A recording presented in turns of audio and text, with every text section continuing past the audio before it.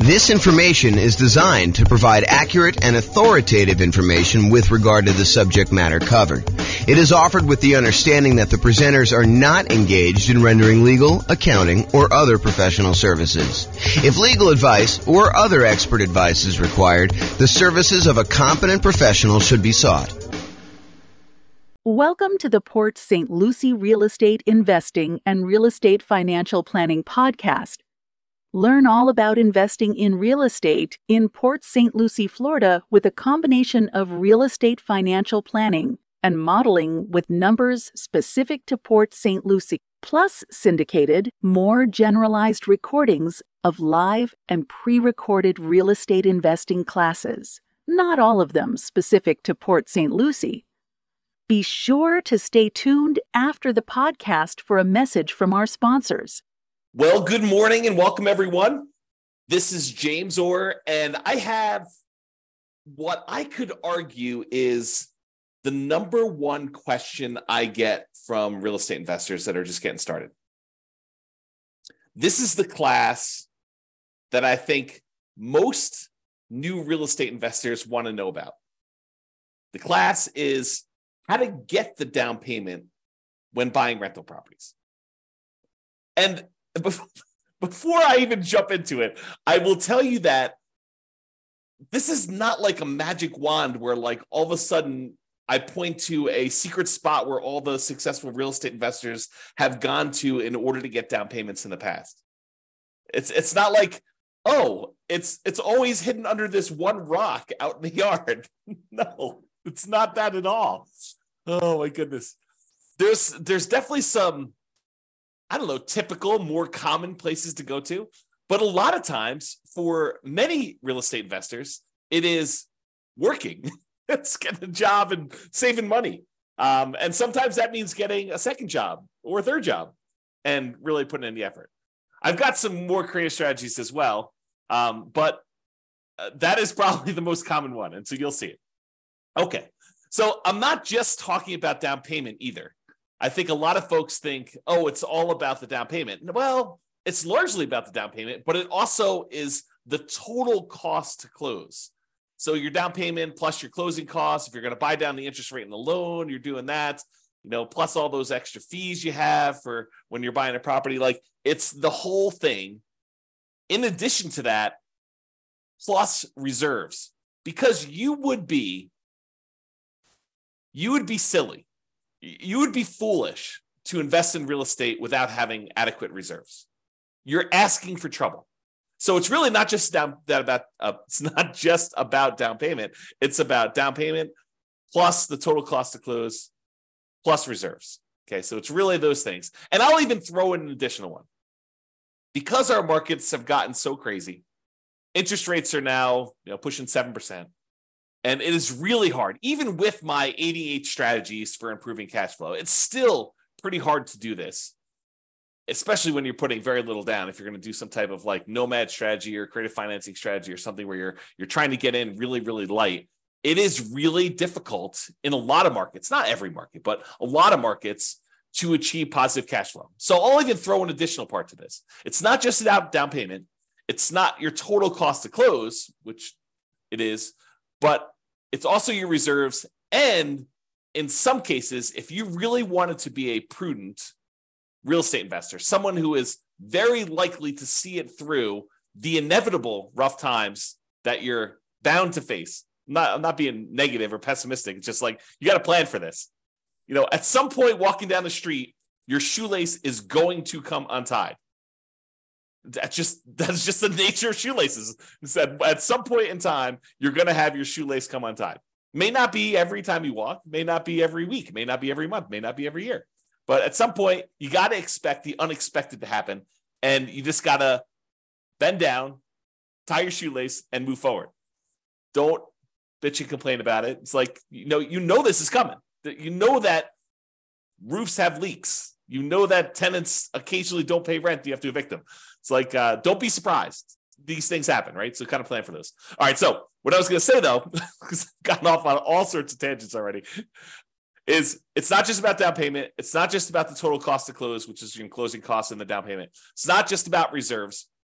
It is also about setting aside money to cover the total amount, the cumulative amount of negative cash flow you are likely to have on the rental property. And you can see this on the world's greatest real estate deal analysis spreadsheet. If you go into the overrides tab, it shows you how much cumulative negative cash flow you have on a rental property that you're considering buying. And what basically is doing is it's saying, look, if rents are where they are right now when you buy the property and rents are going up at whatever number you set in there, most of the time it's set to about 3%, then eventually rents kind of creep up and your other expenses, taxes, insurance, maintenance, all those also creep up as well.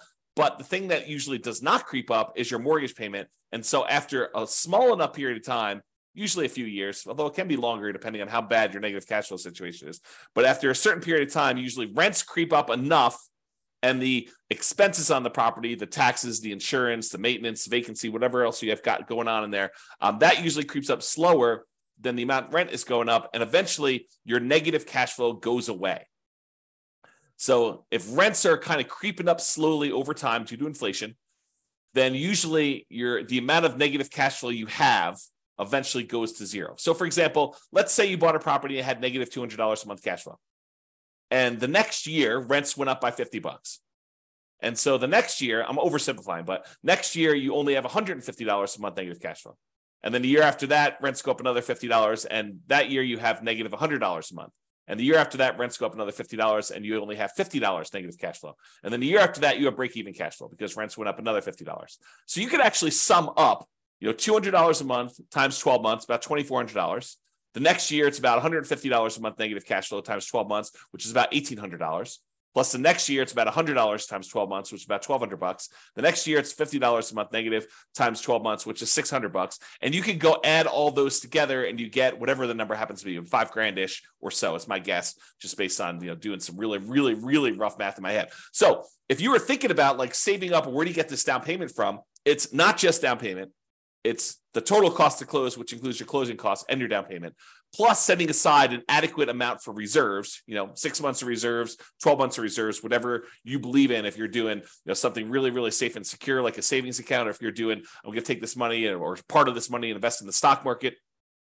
If you're doing 12 months of reserves, like we'll talk about reserves in detail in the reserve section, but really it's that total cost to close plus reserves. Now I'm also telling you, if you really want to be prudent and you do have negative cash flow on your property, might not be the worst idea in the world to also set aside that $5,000 in advance that you could use in order to take the negative cash flow that you have from. And you could argue it's really the negative true cash flow, the negative cash flow you'd have after you take into account the benefits from depreciation, cash flow from depreciation.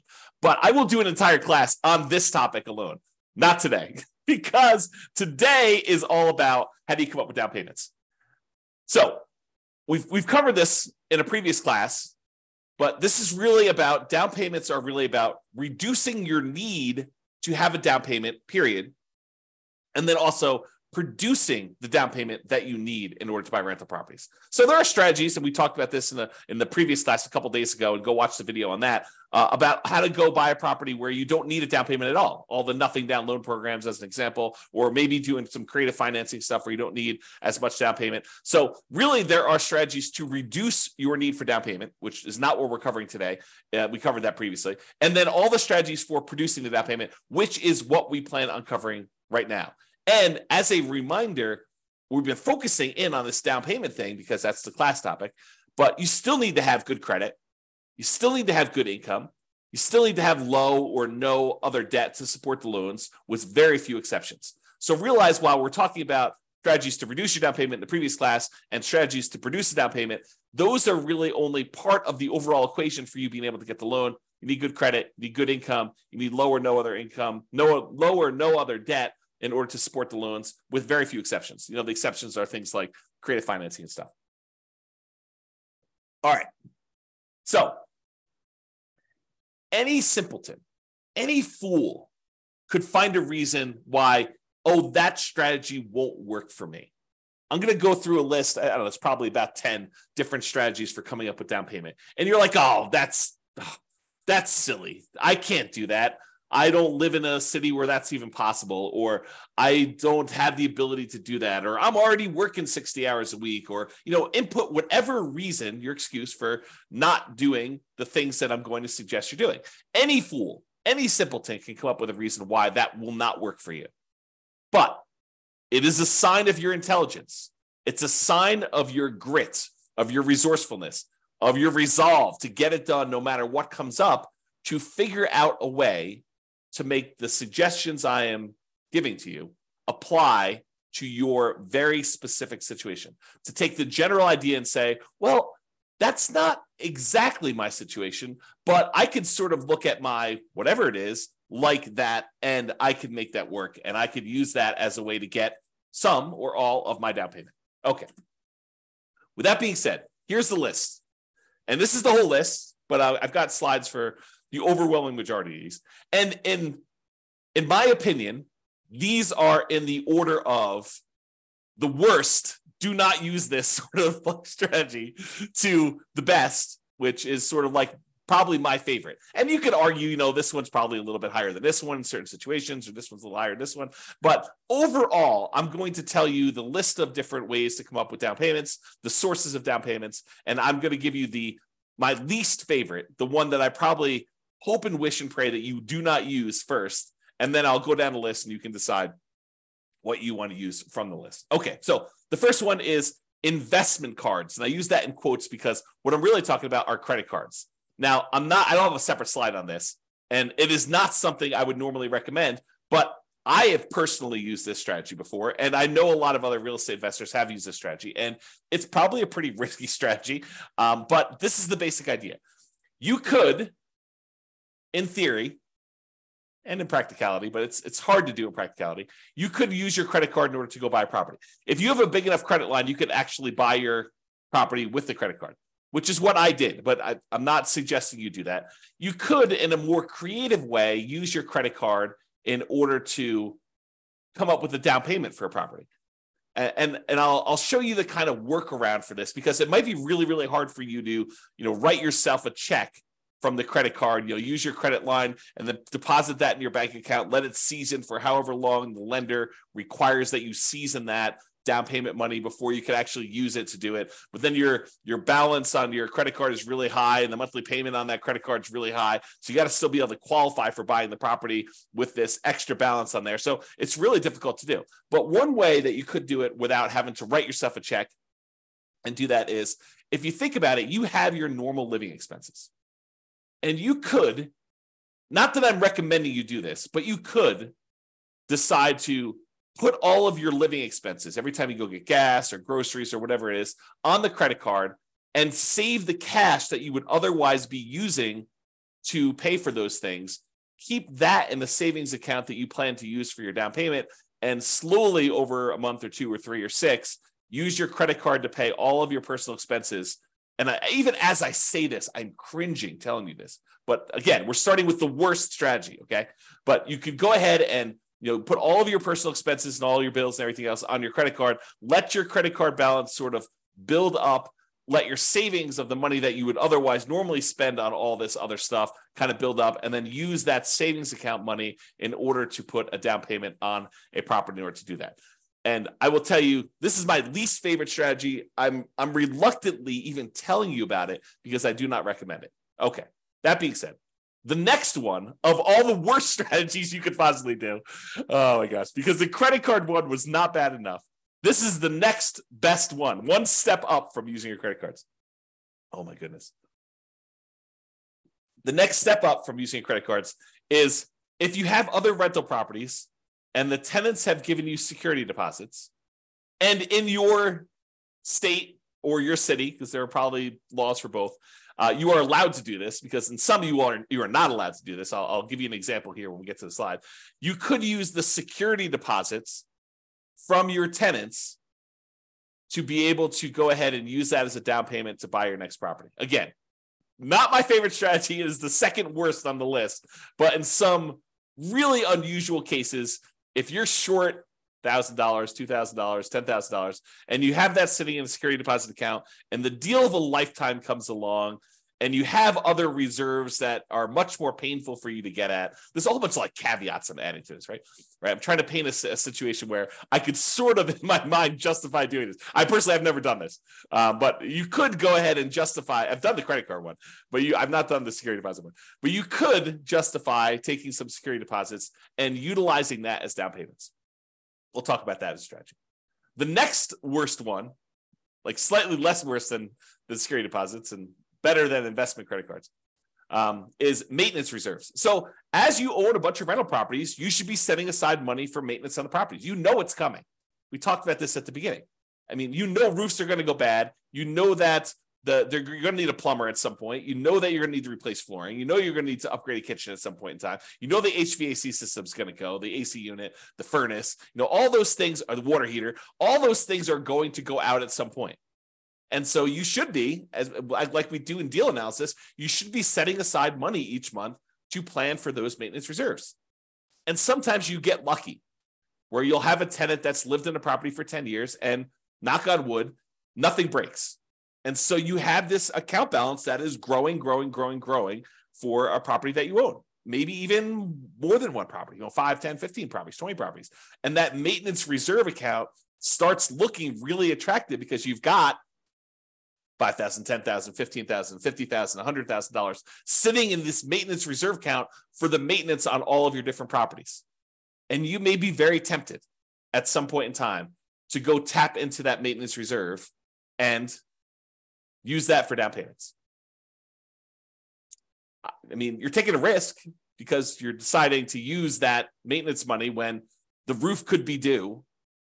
But if you have a bunch of reserves and you have a bunch of maintenance reserves and you have access to money elsewhere, if really things got rough, you've got your separate IRA or 401k, or you've got $200,000 on your credit line, which I'm not recommending you do this, but if you have like access to reserves and maybe mom or dad said, hey, listen, if you ever need money, I've got about $500,000 if I, that's purely liquid, that if you needed help, we could step in and assist you, because we are very pro you doing this real estate thing. But if you want to do it on your own, do it on your own. But realize that we're here with a backstop of $500,000. Not everyone's got that, right? So you have a backstop in case the maintenance comes up once you've tapped your maintenance reserves to use as down payment. Again, this is like the low end of the list, not what I recommend. Okay. The next one up on my list, which is a little bit more reasonable, is property equity.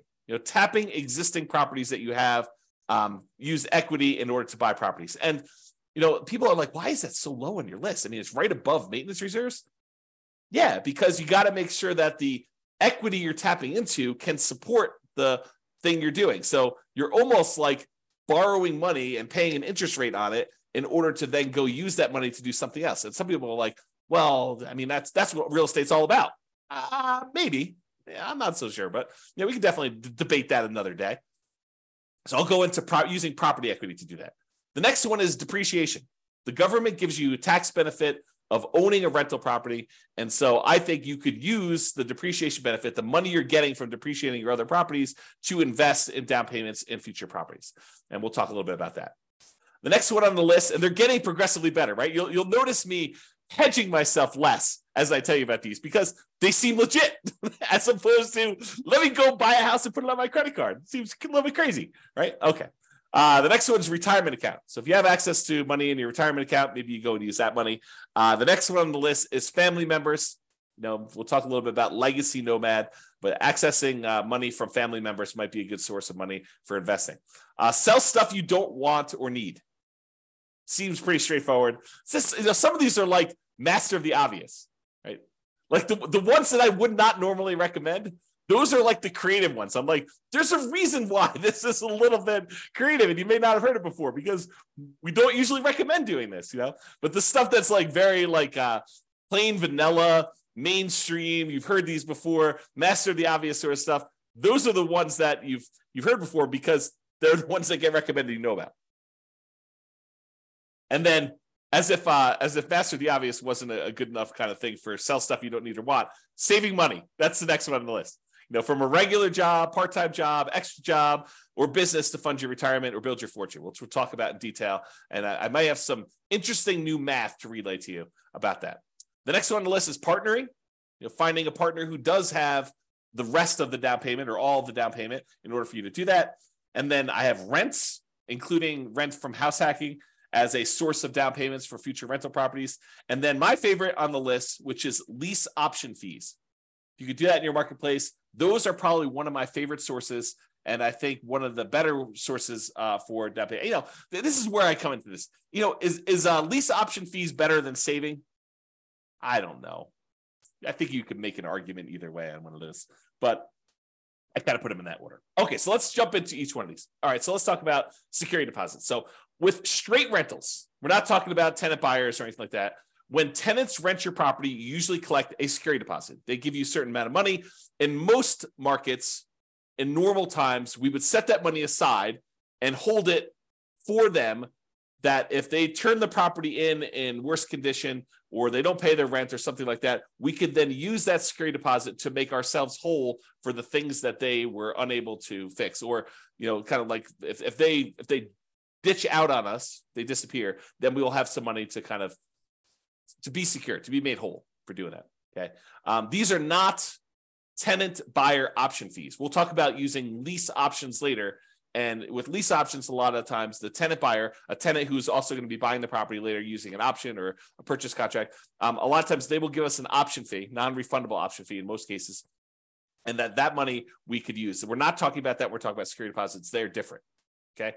But as far as security deposits go, in some states, you are unable to touch this money. It must be held in a trust account. So for example, in Colorado, you do not need to hold this money in a separate trust or escrow account if you are not a real estate licensee. If you do not have a real estate brokerage license, you do not need to hold it in a separate trust account. So it's a little bit flexible there if you wanted to tap into it. You do need to find out what the laws are in your own marketplace. Check with your attorney, find out for the laws in your marketplace, because in your marketplace, they may require that you do it. Like, for example, here in Colorado, if you have a real estate license, you must use a trust account. You cannot keep this money in just a regular bank account. You must keep it in a special trust account, not just a bank account that you've designated as a trust account. It's a special type of account that you get from the bank called a trust account, even for your own rental properties, even if you only have one rental property and you're not managing it. So you must, if you are a licensee in Colorado,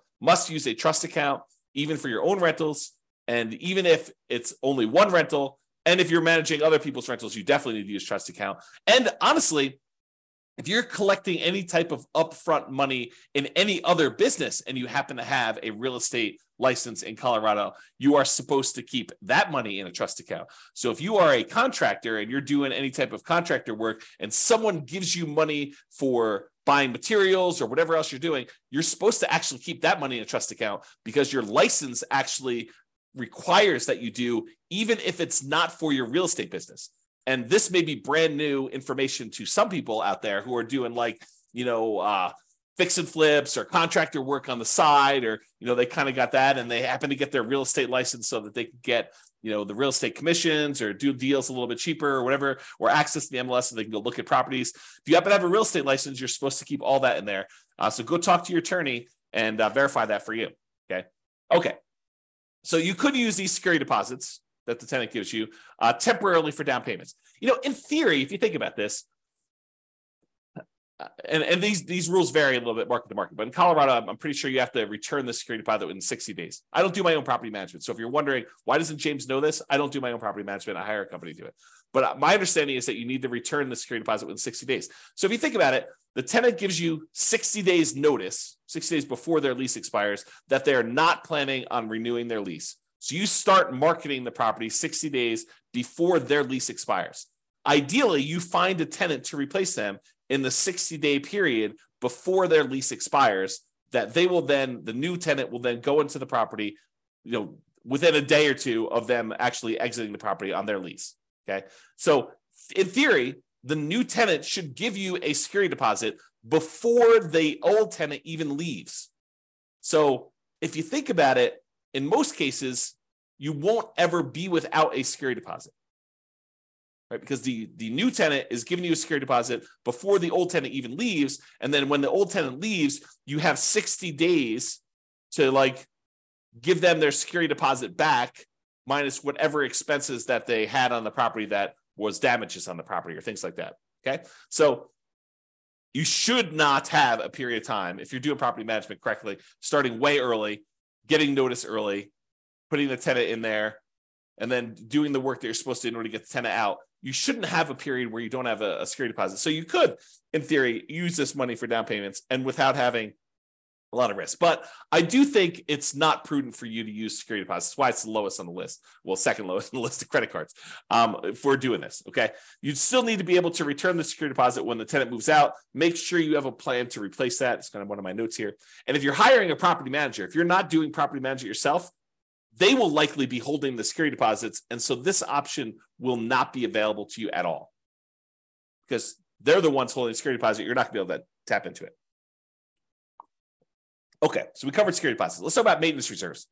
We recommend you set aside money for maintenance on your rental properties. This should be obvious. I mean, we talk about it during deal analysis. We talk about it during capital expense class. You know, all these different times we talk about having maintenance money set aside for your rental property. You should be saving this money in some type of account, letting it accumulate so that when you do have maintenance issues come up, you have the money to go in there and use that.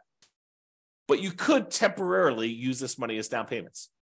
You know, you've been saving up down payments using traditional savings, and you're very close. But the deal that you really, really want just came on the market, and you're $5,000 short. And you have, $50,000 in credit line in your credit card, and maybe $100,000 in your retirement account. So you have money elsewhere that you could use, but it's painful money to get at. And you've got this money sitting in your maintenance account that is not being used. You could temporarily, I think, tap into the maintenance money that you've set aside, knowing full well that if a real maintenance issue came by, you have your credit card, you have your retirement accounts, you could ask mom and dad, like you have some other sources. But this is a way for you to, for a very brief period of time, you should not live in a state where your maintenance reserve is zero because you're constantly spending it on down payments. But you could temporarily do that, in my opinion. You decide whatever's right for you. You still need that money set aside for repairs. Another reason why new construction, lower repair need properties, because everything is brand new, everything's at the beginning of their life cycle, might be slightly better, especially for nomads early on, because you're less likely to need that repair money, and you can get your reserves and your maintenance reserves kind of can build up over time. So this is sort of like a plus in the column of buying new construction properties, as an example. All right, so that's maintenance reserves. Property equity. Oh, I just made a mess. Whoops. Let me get tissue here and wipe up the water I just spilled on my desk. Okay. There we go. Property equity. If you have other rental properties, or other properties in general, but rental properties I think is a pretty common one. If you have other properties and you have equity in those properties, you could do a cash out refinance to pull money out to then use for down payments on future properties. And the general rule is, and these can change, so check with your lender. Don't say, James told me it's 20%, so I want the 20% deal James told me about. No, your lender sets the rules. These rules can change over time. Okay, so the general rule is you need to have more than 20% equity for owner-occupant properties, for properties that you're living in order to be able to do a cash-out refinance. So if you don't have at least 26%, probably like 1% for some closing costs, the fee for doing the cash out refi, and 5% to basically pull out. You may not want to even bother. Are you going to do a cash out refinance for 1% of the property? Probably not. You're going to do a cash out refinance for 2%. I mean, even 5% seems a little bit low. But if you start building up some significant equities in properties, you owe 50% loan to value, and you can go all the way up to 80%. That seems pretty significant, where you might want to tap into that to be able to do it. So for owner-occupant properties, you could borrow up to 80% loan to value. You have to have greater than 20% equity if you think about it that way. Or for investment properties, when you're doing cash out refinances, usually it is up to 75% loan to value with 25% of equity. So you can borrow up to 75% of the value of the property. So if you already owe 50%, you're going to do a cash out refinance, you could borrow between 50 and 75. A lot of times you're redoing the whole loan unless you do a HELOC, but you'll access that money by doing it. Now realize, if you're borrowing, especially when you're borrowing smaller and smaller amounts, the cost to access this money could be very high compared to the amount of money you're getting out. And I'll try to give you an example of this. So imagine for a minute that you have an owner-occupant property that you're living in, and you have let's use actual numbers. So it's a $100,000 property, try to make the math easy for you, and you owe $75,000 on it now. Okay, so you owe $75,000 on a property that's worth $100,000. You could technically do a cash out refinance and get up to 80% loan to value, which means you could borrow up to 80%. So there's about $5,000 of equity that you could tap into. But what does it cost you in order to access that $5,000? Well, you'd have to refinance the entire loan. The $75,000 loan would go away and you'd get a new $80,000 loan. Well, what might it cost you to do an $80,000 refinance? Maybe a point. It could be, flat fees. It could be, $800, $1,200, $1,500, depending on which lender you're using. But a lot of times the lenders will say, the rate for doing this loan is whatever it is, 7.5% for cash out refinance, because the rates are usually a little higher, but it might be 7.5% interest rate if you pay a point. If you choose not to pay a point, it could be 7.875 or 7.625. It could be a slightly higher interest rate if you choose not to pay a point. But what is a point? How much does a point cost? Well, a point is 1% of the loan amount. And so if you're doing an $80,000 loan, 1 point of that, if my math is right, 10% would be $8,000. So 1 point would be $800. So it might cost you $800 to do a loan to get $5,000 out. And you're not even getting the $5,000 because that $800 needs to come from that. So you now just paid $800 to get $4,200. As a percentage, $800 in expenses to get at $4,200 is really high. I don't know exactly what that is, but it's probably, 8 times 5 is 4,000. So that's probably in the little less than 20% range. So you're paying a 20% fee in order to get access to that money, which is why I think you need to have a larger amount of equity to make this worthwhile. Okay. Talk to your lender. They can walk you through that math. All right. Now, this works best. This strategy of hitting property equity works best in markets appreciating much faster than our typical 3% per year that we like to use when we model stuff. Okay. So if you're in a market that's fastly appreciating, this could be a strategy that you will look to more often than not. And realize the other thing is when you use your property equity, the money that you're taking out, you're paying interest on that because you borrowed it from another property. So you're paying 7% or 7.5%, if you use the example I just did, to access that money. It's 7% on all the money that you used to have in there, the 75% that you refinanced, plus now 7% on the $5,000 that you borrowed. So unless you're getting greater than a 7.5% return on the money that you're investing the thing in, and ideally cash now money that's going to be able to make that monthly payment, then this is probably not a good thing for you to do. You got to make sure that the money you're pulling out supports it. So if you're thinking about it this way, you just pulled out a certain amount of money and you're paying 7.5% to access that money. The cash on cash return that you get on the investment you're making should be greater than 7.5% to at least support that and be break even.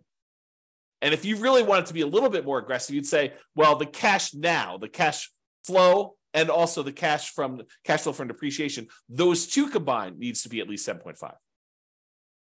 That's more aggressive, less conservative. Think of it that way. Okay. And when you do these cash out refinances on your properties, they tend to be at a higher interest rate than purchase money mortgages. They tend to penalize you a little tiny bit on the interest rate when you do cash out refinances. So it tends to be a little bit higher. So if you actually had a really good loan because you bought the property a couple of years ago, let's say you have 75% loan to value and it was at 4%. Now you're going and looking at it, refinancing out of the 4% one into a 7.5% interest rate. You're getting hit twice. Because you're taking this 4% really good loan that you had, and now you're actually having it at 7.5, and then any money that you pull out is also at that 7.5 too. So you're getting rid of a good loan in order to get access to a little bit of money, and that money is at a higher interest rate too. Now, you could do something where you tap into it with a home equity line of credit, and they do some of these on investment properties. So you could leave the lower amount in there, the 75% that we had. Because I was doing owner occupant. The 75% of the money that you had in there for your owner occupant loan, you could leave that there, and then you do a home equity line of credit for the extra 5%.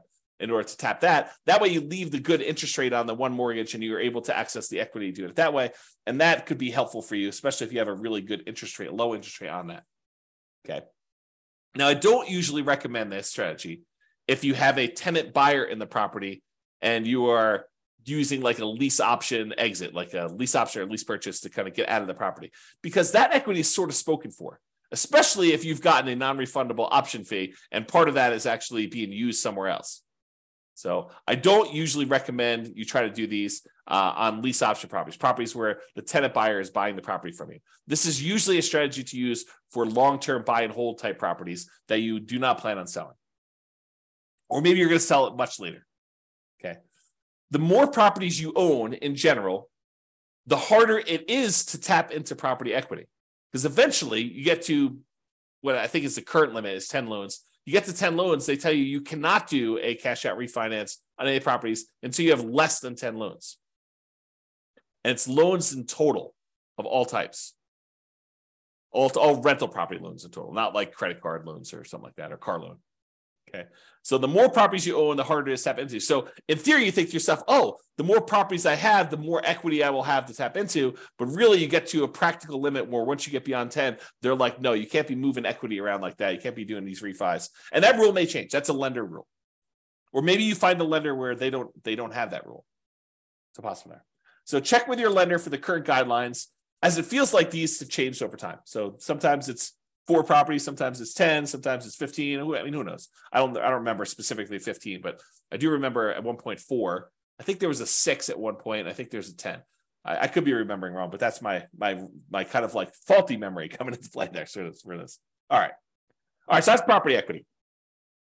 Refinancing properties. So in some rare cases, interest rates declining with a portfolio of rental properties will make you want to do what's called a rate and term refi rather than doing a cash out refi where you try to pull money out. Sometimes you bought properties at 7, like in today's marketplace, and then 5 years from now, maybe your rates are back down to 4. And so you may want to go and do a rate and term refi to improve your cash flow. You're not trying to pull money out, but you're trying to do that. Well, when you go do these rates and term refis, you're refinancing the interest rate and the term of the loan because you're going back to 30 years in a lot of cases, although you don't have to. But a lot of times when you do these rate and term refis, you're extending out the years in order to be a 30-year loan again. And so the monthly payment usually goes down a lot because the rate went down. And also you're extending the term. It used to be you borrowed the full amount of the purchase price over 30 years. And now you've got, 2/3 or 3/4 of the original loan balance that you are now spreading out over that same 30-year period that you got originally. So the monthly payment comes down a lot. But when you do these rate and term refis, you can usually pull out, and it may vary depending on the lender and when you do these because it may change over time, but you can usually pull out about $2,000 per property and it not be considered a cash out refinance. So usually if you pull money out of a property, it's considered cash out refinance. You get hit with that penalty to the interest rate and you're limited by that loan to value number there. But if you go in there and you say, look, I want to do a rate and term refi, and they allow you to be not perfect. They allow you to say, well, I'm going to refi, and you can go $2,000 over the amount that you owed previously. So you could pull you could actually receive $2,000 at closing a rate and term refi and it not be considered a cash out refinance. So if you've got 10 properties and you're refining all of them at the same time, then you might be able to go pull out, $20,000, which could help get you partially the way there for down payment. All right. Again, this is an uncommon situation, but I want you to be aware, especially since we're in a high interest rate environment now, and many years from now, not 6 months from now, probably, but 5 years from now, we may see interest rates decline back to be 4%. Who knows? I mean, they could go up higher from here. No one really knows. But if they do come down, remember, James told me that when I do this rate and term refi, I should talk to my lender about pulling a little bit of cash out, not a cash out refinance, but a rate and term refi where I have a little bit of money coming back to me at closing. All right, that's refinancing rental properties. All right, let's talk about borrowing money for down payments. It could be tricky to get a lender to go along with this if it's a loan, as compared to a gift, okay? But you could go and you could borrow money for a down payment from some source, okay? Making the house pay enough to cover the payment on the borrowing money. So we talked about this when I told you, you got to make sure that the money that you're using, the money that you borrowed to invest in something else, make sure that pays enough so that you can pay the debt on the old property. And when you do your deal analysis, it's going to say you've got a, whatever it is, 5% cash on cash return. Realize if you borrowed that money from somewhere, that you may not really have a 5% cash on cash return. If you look at your overall picture, you may have just got a 0% net return because the money that you're getting a return on now needs to go and pay the other property's extra payment that you've increased. So just realize that. So in some ways, you could structure deals where you have interest accruing.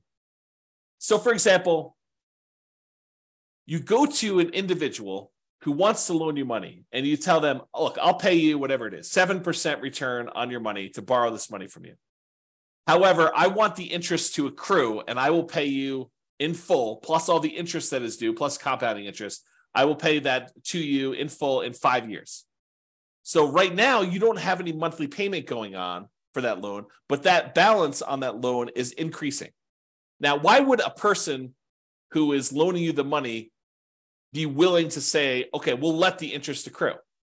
Well, one example could be is if they have a retirement account where they're not seeing the monthly payment anyway.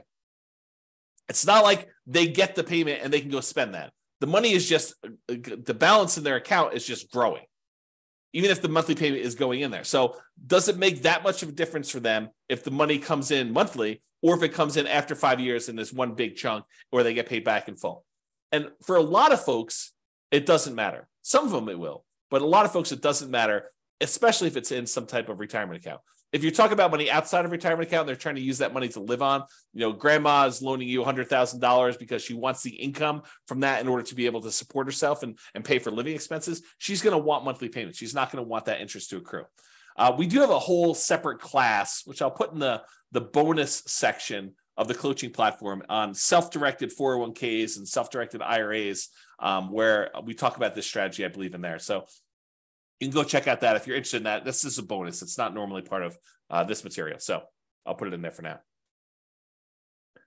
And then I talked about this before. For cash out refinance, does cash flow from either the new property or at least the old property cover the new debt? Because we're talking about borrowing money in order to go buy something else. We need to talk about that there. And there's probably an entirely separate program coming for should I sell or refi my property? It's probably a totally independent, completely different from this coaching program on how to buy rental properties in the next 90 days when prices are high and interest rates are high and rents are lagging. An entirely separate coaching program on should I sell or refi my rental property? That is probably coming, maybe right after this one. After I get done recording all the content for this particular coaching program, maybe I'll go on to that one because there's a whole different set of problems and discussions and applications and software and thinking about what you do. Should you sell your property? Should you refi your property? So stay tuned if that's of interest to you. Okay, let's talk about depreciation. Depreciation could be thought of in two ways. Number one way, it could be thought of as a way to reduce or to completely eliminate negative cash flow. If you had negative $50 a month in cash flow on a property, but then when you thought about the benefits you get from owning a rental property, the tax benefits you get from owning a rental property, and you realize that you're saving $150 a month in taxes by owning this particular rental property, which is probably not abnormal for a normal rental property, normal price range. They vary depending on price. But if you think about it, you're getting $150 benefit back in your taxes that if you wanted to, you could go down to your job and say, hey, change my exemptions so that you're taking less out of my paycheck, because at the end of the year, I know I'm getting this amount back on my tax return because I'm getting this depreciation benefit on my rental properties. They would then go and adjust your exemptions, which means that they would take less out of your taxes at work, which means that you'd get more from your paychecks, whatever that is, weekly or biweekly or monthly, which means that you would actually see cash flow, improved money in your bank account by not having to pay those taxes each pay period. So what you thought was a negative $50 a month by owning the rental property, when you combine that negative $50 a month from the cash flow portion of it with an extra $150 positive from the cash flow from depreciation, now you're net together positive $100 a month. When you combine cash flow and the cash flow from depreciation, we call that true cash flow because it takes into account the tax benefits as well. And with that, you are positive 100. So depreciation could reduce, in this case, or completely eliminate negative cash flow. If you had $150 a month of negative cash flow and you got $150 in cash flow from depreciation, those offset. That is now completely eliminated. If you have $300 a month of negative cash flow and you have $150 in cash flow from depreciation, well, it offsets 150 of that 300 and you're left with still $150 negative. So you've reduced it. Okay. This tends to be how I usually talk about it for deal analysis, especially for nomads. And when you're living in the property as an owner occupant, you do not get depreciation. Depreciation is only on rental properties. But when you convert a property that you are living into an investment property, then you get to take depreciation on that, and that starts. So it doesn't count while you're living in the property, unless you've got roommates. Your roommates are paying you, and then go talk to your tax advisor about how you can offset some of that with depreciation, not all of it. But this tends to be how I discuss this when I talk about deal analysis, especially for nomads. However, it could be a totally different strategy. You could think of this in a totally different way. Instead of taking that $150 a month you are getting from cash flow from depreciation, you could say, hey, I'm not thinking of that as offsetting or improving on my cash flow. What I'm thinking about that is at the end of the year, I'm going to get $150 times 12 months or $1,800 if my math is right. I'm going to get $1,800 at the end of the year, which I could think of as forced savings toward my down payment on my next property. Right? Instead of thinking of it as monthly to offset cash flow, improve cash flow, you could actually think of it as a forced savings account, which at the end of the year, you get that amount back that you can then use to do down payment. So if you've got 5 rentals and you're getting $1,800 per rental to do that, if my math is right, that's like $9,000. So you can think of that as getting $9,000 back at the end of the year that you could then use as down payments to purchase something else. Okay. So yeah, think about it that way.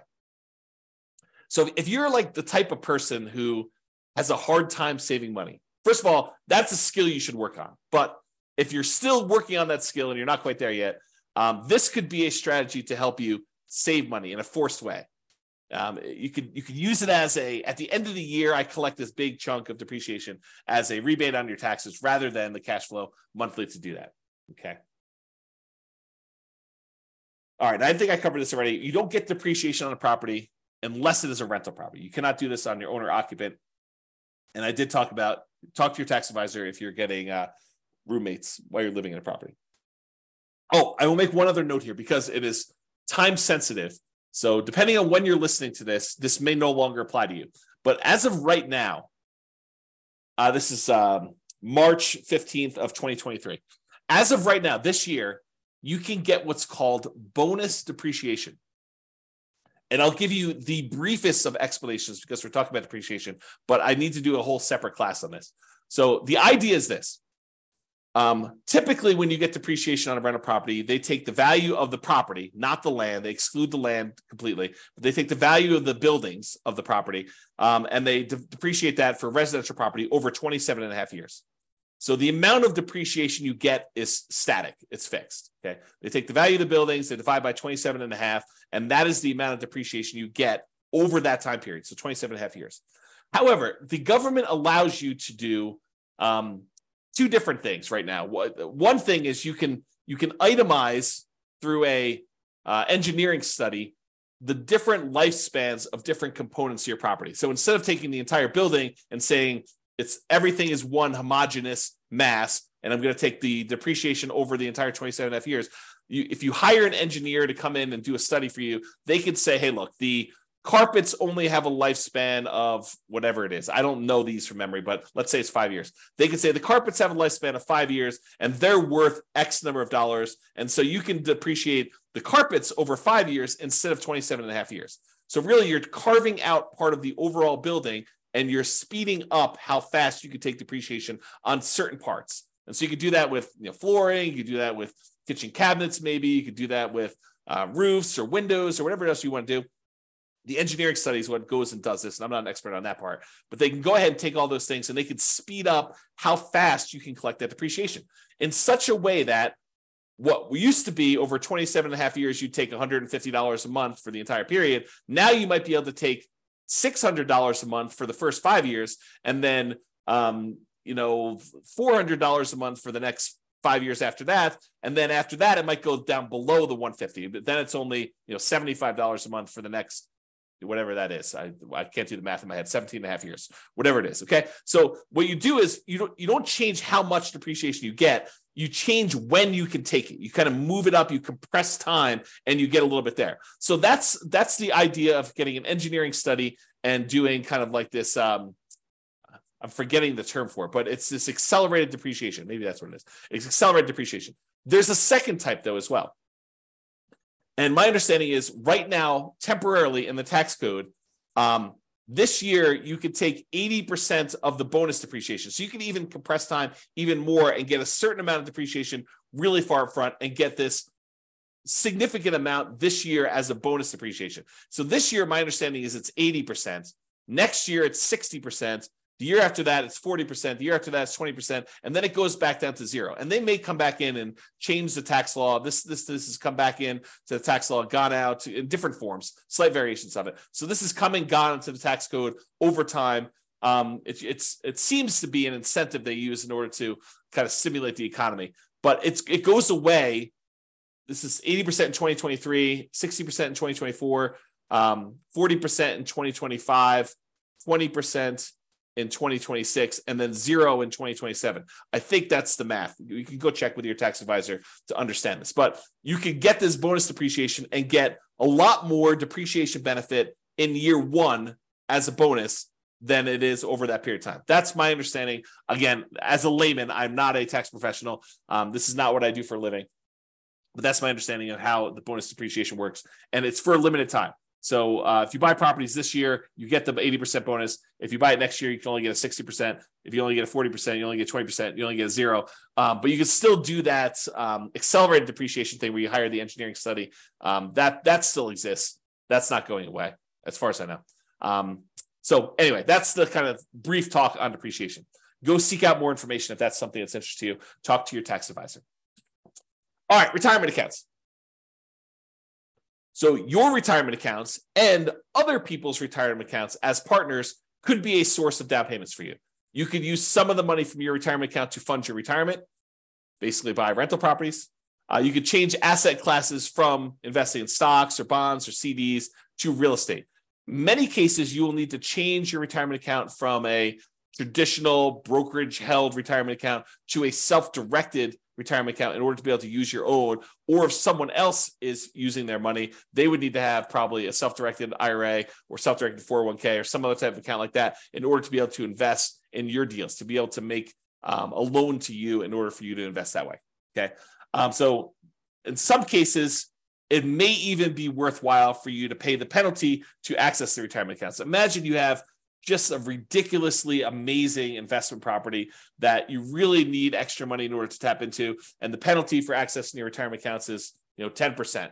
So you'd have to overcome the hurdle of paying the 10% penalty plus whatever makes sense for you to get on the deal itself in order to do that. But in some cases, the real estate deals can be so good that it might be worthwhile doing that. Okay. All right, family members. And I have a little note in here about legacy nomad, but going to family members might be a source of down payments for some people. Not everyone has family that is willing to do this, but a lot of people do. If you share your nomad vision or whatever investing strategy vision you have with your family, your parents, your grandparents, your kids in some cases. This is especially interesting if it's already known that your kids are going to have to support you in retirement. This may be a way for them to reduce the need for that support by helping you with a down payment to do the strategy. So imagine for a minute that you finally learned about this idea of doing this nomad strategy where you buy a property with little down payment, you move in there, you live there for a year, then at the end of the year, you convert that property to a rental and you repeat this process until you acquire enough rentals where you're able to do this. Well, if your kids know that they're going to need to support you in retirement anyway, and you come to them and say, look, I have $10,000 in savings. I'm going to need $25,000 total in order to be able to buy this particular property, to move in, live there for a year, and then I plan on converting it to a rental property. And you explain to your kids, look, if you gift me $15,000 today, maybe even put them on title. Talk to your attorney about whether this makes sense to put them on title or not. But you're going to go move into this property. You're going to live there for a year. You're then going to convert it to a rental. You're going to use the income that you produce from that rental property to help support you in retirement. And then when you pass on, they will inherit this rental property. They may say, that sounds like a pretty good deal. Here's $15,000 today, and hopefully I won't have to support you as much in the future. That's the thought process. Okay. So if you're going to go and ask your family for this stuff, I'm going to read you a quote, which I think would make a difference in how you approach them and how you think about this. So here's the quote from William Hutchison Murray. Until one is committed, there is hesitancy, the chance to draw back, always ineffectiveness. Concerning all acts of initiative and creation, there is one elementary truth, that ignorance of which kills countless ideas and splendid plans. That the moment one definitely commits oneself, then providence moves too. All sorts of things occur to help one that would never otherwise have occurred. A whole stream of events issues from the decision, raising in one's favor all manner of unforeseen incidents and meetings and material assistance, which no man could have dreamed would have come his way. Whatever you can do or dream you can do, begin it. Boldness has genius, power, and magic in it. Begin it now. So that's the end of the quote. So in general, I think it's better if you're planning on going to Thanksgiving dinner and to talk to your family about this idea of maybe you might be willing to help me with my down payments or get involved in this real estate investing thing. If you don't show up unprepared, having done zero work, if you've been doing stuff for 6 months before Thanksgiving dinner, going to see properties, saving money yourself, improving on your credit, learning how to manage properties, learning about the strategy, doing all the things that you are supposed to do as if they are going to say yes at the Thanksgiving table, even if they say no. But you doing the work, if you take action, if you commit and you do the things that you know you're supposed to do, I think someone who sees that you've been putting in effort for 6 months and doing all this work and doing the things that you're supposed to do at like a really high level, not half-assing it, but like you've really put in the stuff and you're really committed to doing this, I think there's a improved chance that they will go along with it. Okay. In general, it's better for you to contribute part of the down payment and ask for help making up the difference than it is for you to ask for the whole thing. In other words, don't ask your family for 100% of the down payment. You should be saving and saying, look, my savings rate right now, I've increased it. It's now at $200 a month or $2,000 a month or whatever makes sense for you. And so it'll take me this number of months. But if you're willing to help, we can speed this thing up and I can get going right away. Speed is going to help us have improved results. Whatever you need to do. Show them you're committed.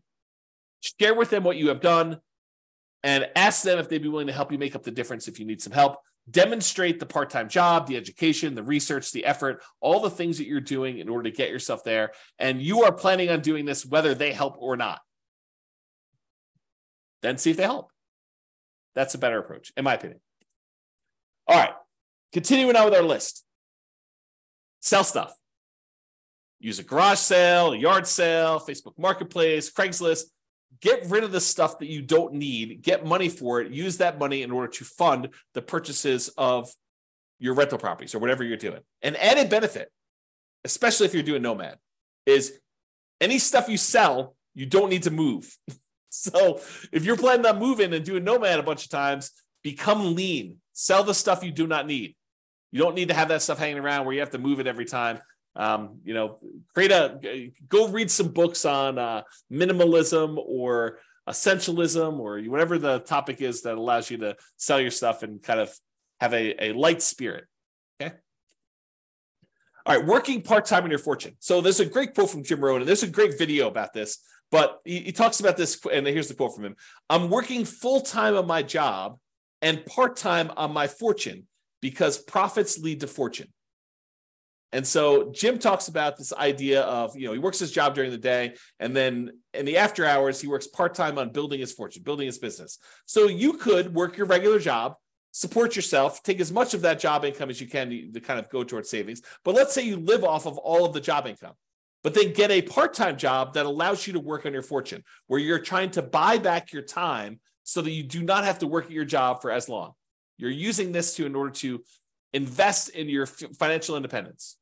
So for your first, let's say you're in a marketplace where it's a $500,000 purchase price for a home. So for your first $500,000 home, you'd need about $25,000, really rough math, with a 5% down payment. That's about what you need in order to buy that rental property. So if you work 20 extra hours per week for 50 weeks a year, you would earn $25,000 in 1 year if you earn $25 per hour, or 2 years if you earn $12.50 per hour.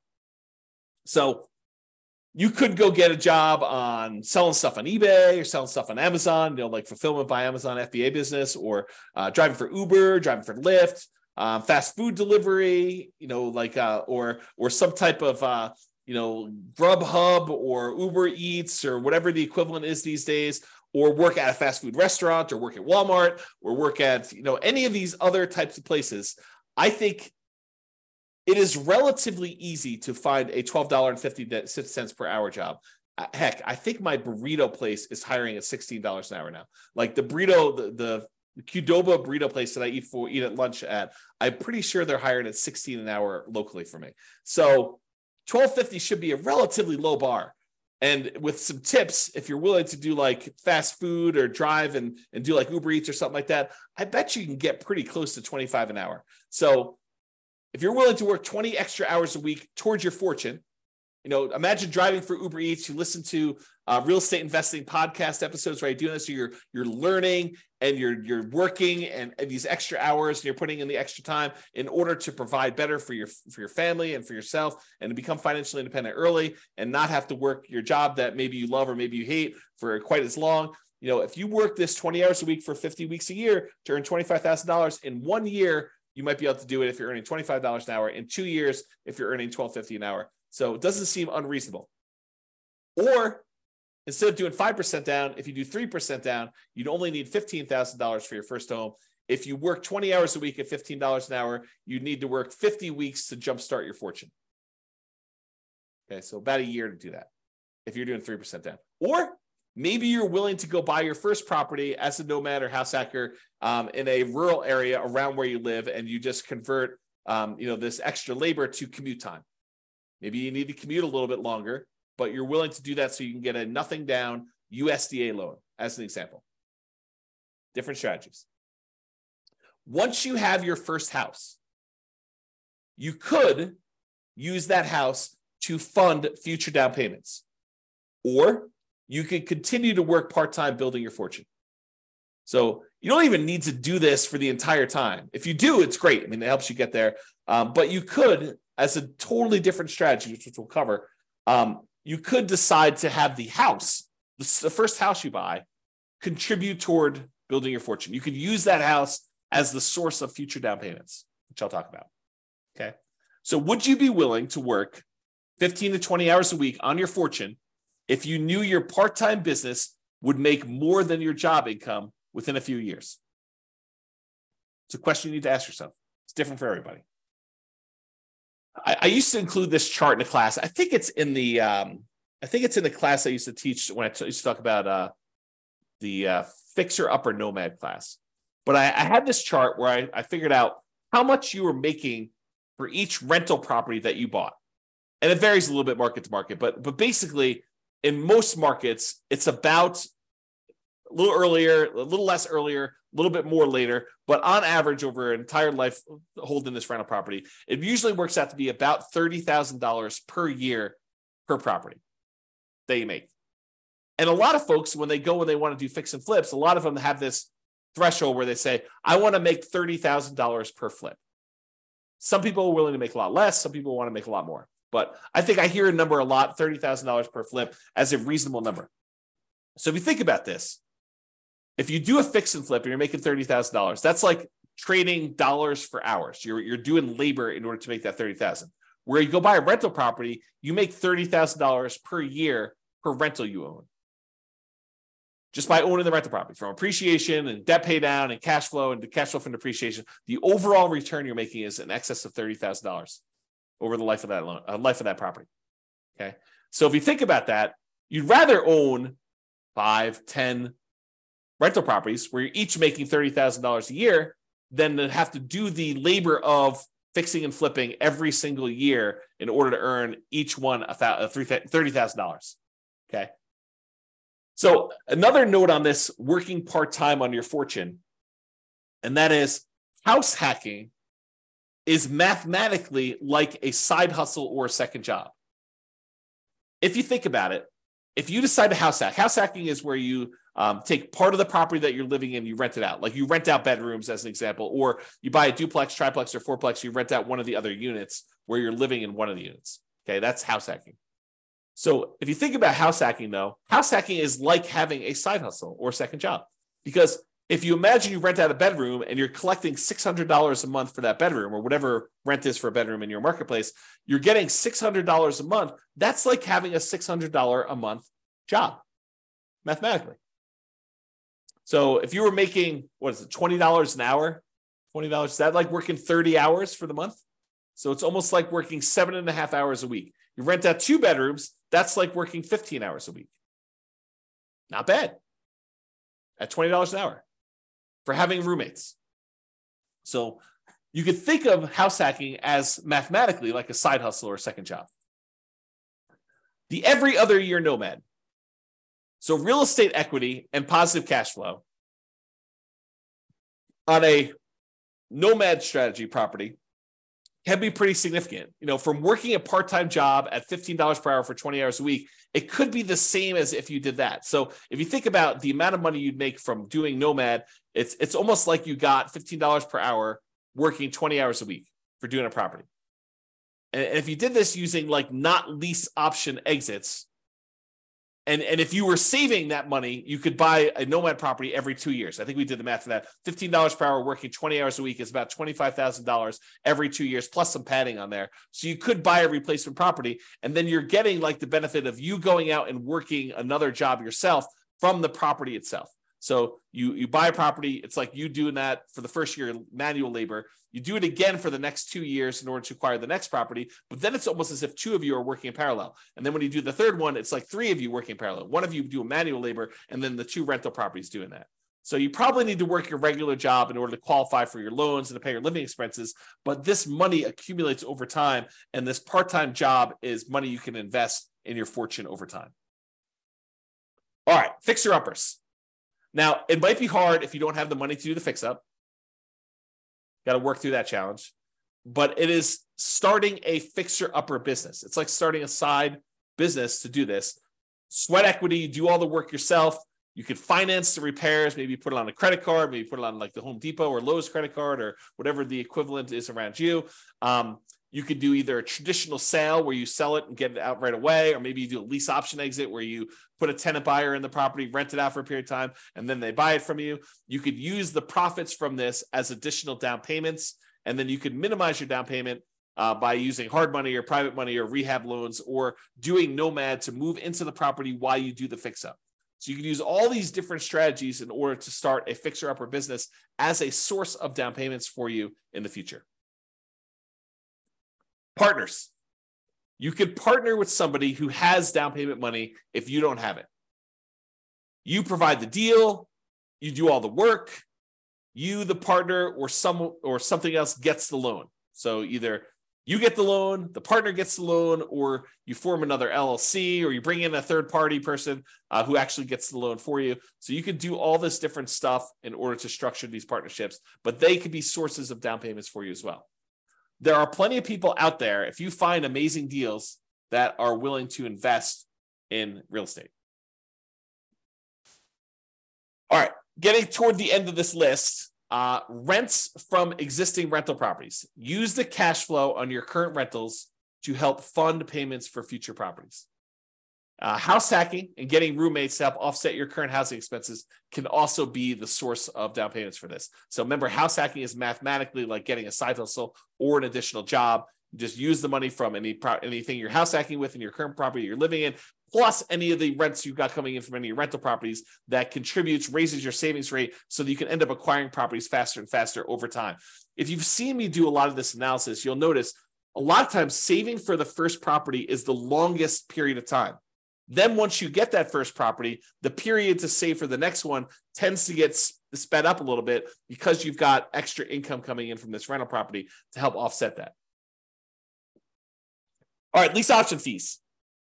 So this is like the pinnacle. This is the one that I think is probably the best. And I think we've hinted at this a little bit throughout today, but basically if you find a person who wants to rent the property from you, but then the ability to buy it from you at some point in the future, what we might call a tenant buyer.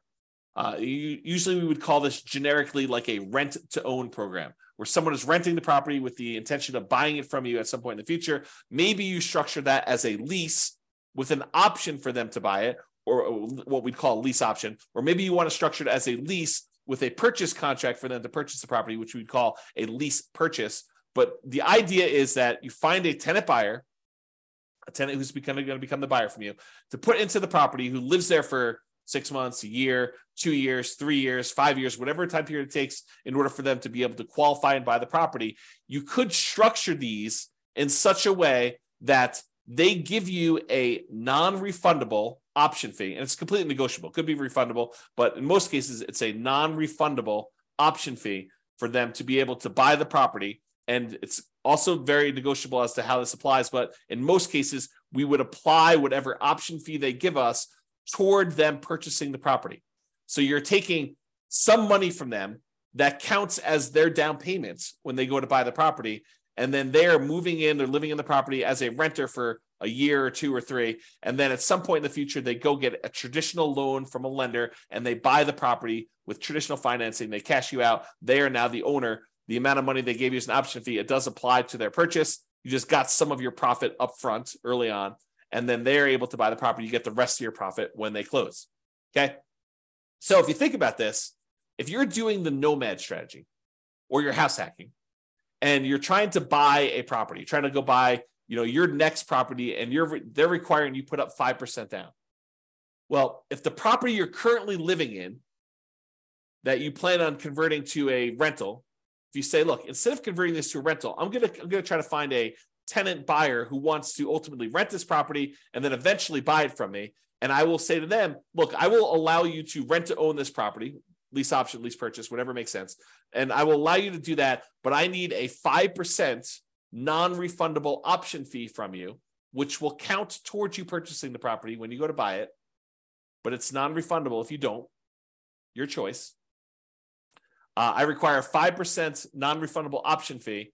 Then when they give you the option fee, you can use that option fee in order to use as a down payment to purchase your next property. So the option fee you received from the tenant buyer is the same money that you use as a down payment to purchase your next property. So basically, the previous house is funding the purchase of the next house. Does that make sense? Okay. So we have an entire class on this, and I wrote a book on this subject. The strategy is called, the class title and the subsequent book title is How to Acquire a Multi-Million-Dollar Real Estate Portfolio Starting with Just $3,000. And the idea was you buy a house with nothing down or 1% down, but you could do like a USDA house where you buy some property with nothing down. Then you live there for a year. Then you find a tenant buyer who wants to lease option or lease purchase that property, and they give you 5% down as an option fee. You take that 5% down, you use that to buy your next property. Now you have a tenant buyer in this one. Then you live in the property with the 5% down from the option fee for the next year. Then you convert that one to another tenant buyer. They give you another 5% down, different tenant buyer gives you another 5% down. And then you repeat this process until you acquire a portfolio of rental properties. At some point, the tenant buyer who was in one of the earlier properties is going to cash you out. They're going to buy the property. And at that point, you usually make another profit. You make more than the 5% they gave you down. And you're making a little bit of cash flow in the meantime on the rental properties. But then that big chunk of money you use, you can then use that to help offset the down payments you need on future properties. And eventually you get to the point where enough of these are popping and you've got enough extra money where you can then start buying, in addition to the ones that you're nomading into with 5% down using the option fees, you could buy additional 20% down or 25% down rentals at the same time. Because eventually some of these previous properties, the tenant buyer decides to buy the property from you, and they do that. So there's an entire class on that. I'll put it in the bonus section. I think that's where I put it, for you to go watch and to learn more about that particular strategy.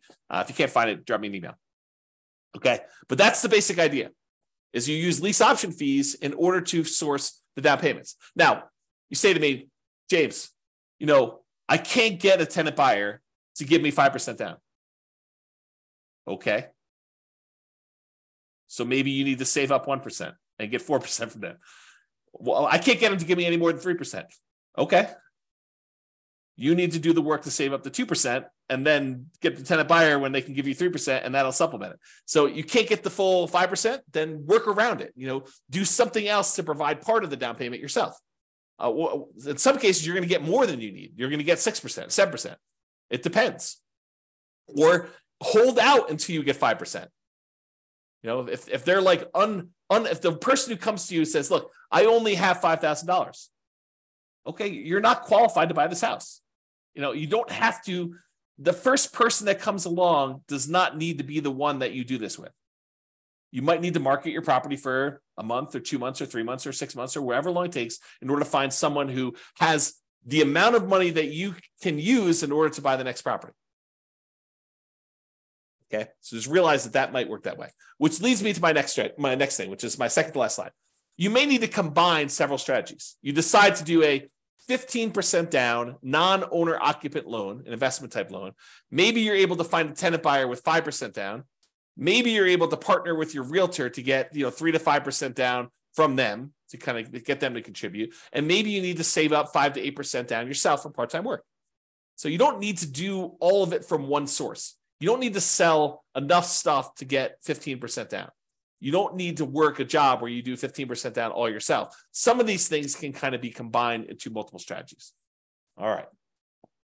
In conclusion, so this is the class, right? This is the one where I get the most questions about, how do I come up with down payments to my rental properties? This is it. This is all the stuff. It's not really just about down payment, though. It's really total cost to close, your closing costs, the down payment, any reserves, any kind of escrows you need to have, and your own personal reserves if you're buying rental properties for being a prudent investor. 6 months reserves, 12 months reserves, depending on what you're doing. Plus, we talked a little bit earlier about this idea of any cumulative negative cash flow if you happen to be in a market where you're doing that. If you're in a market where you're likely to have negative cash flow and the amount you're putting down, because look, if you put 100% down on a property, you probably don't have negative cash flow. So it's a combination not just of the market, it's the market with the down payment that you want to use, right? It's not just, hey, I got negative cash flow because I live in insert city here that has negative cash flow. It's I've got negative cash flow because I'm in a city that has really kind of extreme price to rent ratios, and I only want to put down 3%, or I only want to put down 5%, or I only want to put down 20%, or I only want to put down 25%. If I put down 50%, or I put down 70%, and I only got a 30% load, this thing would cash flow. So part of it is your choice in down payment. Okay. So just something to think about there. And any fool can say that these ideas don't apply to them. Really, it's a sign of your intelligence, your resilience, your resolve, your grit, your tenacity, your ability to work through and be creative and solve problems to figure out how they apply to you, how you can use these strategies. Okay. You don't get any, like, you come to me and say, these don't apply to me. You have any other ideas? No. I mean, I might have other ideas, but no, I don't have any other ideas. You tell me, look, I could sort of twist this one and make this one work and do this. I may be like, hey, by the way, you could also do this little twist to that too. Part of it is you being creative and applying it to you. For down payments in general, we've discussed in a previous class, it's about reducing the need for down payment in some cases. And as we discussed in this class in detail, it's about producing the down payment you need. Utilize a strategy or strategies that make sense for you and your particular goals. And that is all I got. So hope you enjoyed that class. This has been James Orr. Bye-bye for now. With home prices up, mortgage interest rates up, and rents up, but not quite enough to counteract the higher prices and interest rates, cash flow on rental properties in Port St. Lucie is harder than ever. Book a call with the Real Estate Financial Planner to apply our proprietary 88 strategies to improve cash flow on your rentals. See the show notes for a link to schedule your call and improve your cash flow today. If you're a real estate agent, lender, or professional in Port St. Lucie that wants to help our real estate investor listeners, consider reaching out to learn about collaboration opportunities with this podcast. We'd love to add more value to our listeners by having you assist our investors buy, sell, and finance their real estate investments.